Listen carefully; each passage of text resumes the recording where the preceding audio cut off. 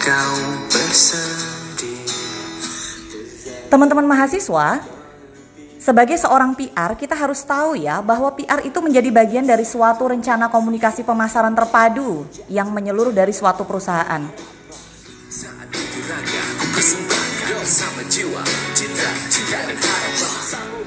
PR itu seringkali disamakan dengan periklanan ya, karena sama-sama mengkomunikasikan kepada publik. Sebenarnya sih perbedaan mendasarnya adalah PR tidak bermaksud menjual suatu barang dan jasa ya.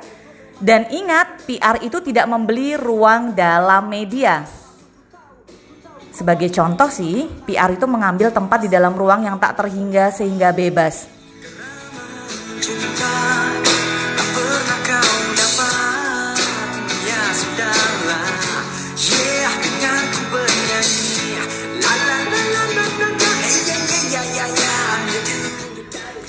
Jadi seputar ketika kita akan membuat sebuah media, ketika kita akan memproduce, kita harus tahu ya. Kemarin teman-teman sudah bersinergi untuk membuat media-media corporate ya, di mana di situ kita belajar membuat rubrik, kemudian kita belajar menyampaikan bagaimana materi informasi itu dengan baik, kemudian teknik penyajiannya gimana nih, stylenya gimana nih, waktu e-com suka cerita muncul gimana nih, waktu TikTok e-com suka ngonten gimana nih. Kemudian kita lihat dengan kebijakannya. Kemarin ada kebijakan corporate, ada kebijakan institusi yang kebetulan UIN Sunan Kalijaga itu harus berasaskan Islam dan sebagainya. Akhirnya itu menjadi suatu pemikiran dalam media public relations.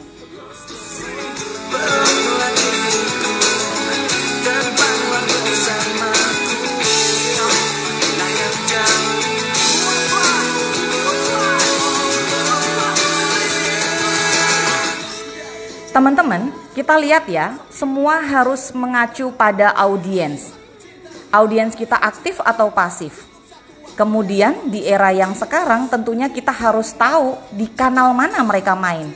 Kalau sasarannya ibu-ibu ya mainnya lah di kanal Facebook. Kalau sasarannya teman-teman yang usianya zilenial ya mainlah di Instagram dan TikTok.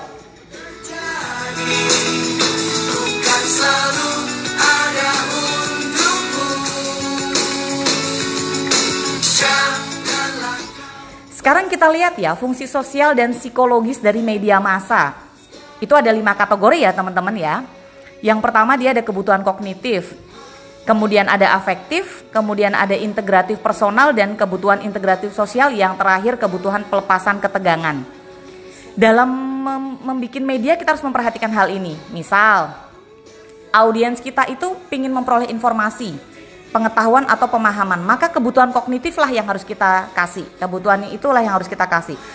Kemudian ketika kita bilang media kita sebagai media yang pengalaman yang menyenangkan atau estetis, maka kebutuhan afektif yang akan kita kasih. Kemudian ketika ternyata media kita bermain untuk memperkuat rasa kredibilitas, rasa percaya diri dari audiens kita, bagaimana statusnya itu bisa naik ketika membaca media kita, maka itu adalah kebutuhan integratif personal.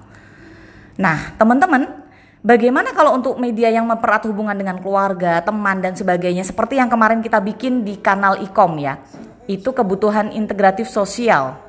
Dan yang terakhir ketika hiburan, entertain, pelarian, itu kebutuhan pelepasan ketegangan. Maka menjadi hal yang berbeda ya. Kanal TikTok kita kemarin yang kita bikin itu hanya untuk having fun kan? Nah, yang untuk branding kita ambilnya di mana? Di website. Kita ambilnya di mana? Di electronic magazine, kemudian di e-profile-nya Prodi. Maka dari sini kita bisa sama-sama melihat bagaimana kita akan mengkategorikan sebuah media.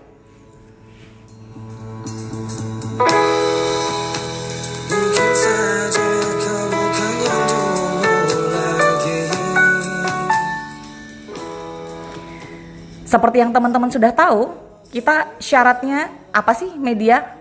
Dipertahankan setiap edisinya, tidak berubah. Makanya kemarin kita kunci di e-com suka cerita, kita kunci di e-com suka ngonten, dan temanya tema-tema yang kita sudah tentukan bersama gitu ya. Untuk branding, kemudian untuk sellingnya tidak kita masukkan karena niat kita memang hanya untuk mengenalkan prodi ilmu komunikasi ke jajaran wilayah yang luar biasa di Indonesia. Ingat ya, ilmu komunikasi itu salah satu ilmu yang seksi karena media sangat berkembang saat ini.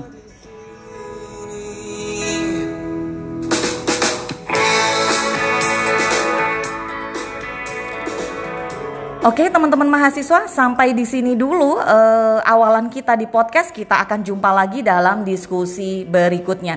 Terima kasih, stay healthy and tetap sebarkan vibrasi positif. Assalamualaikum warahmatullahi wabarakatuh.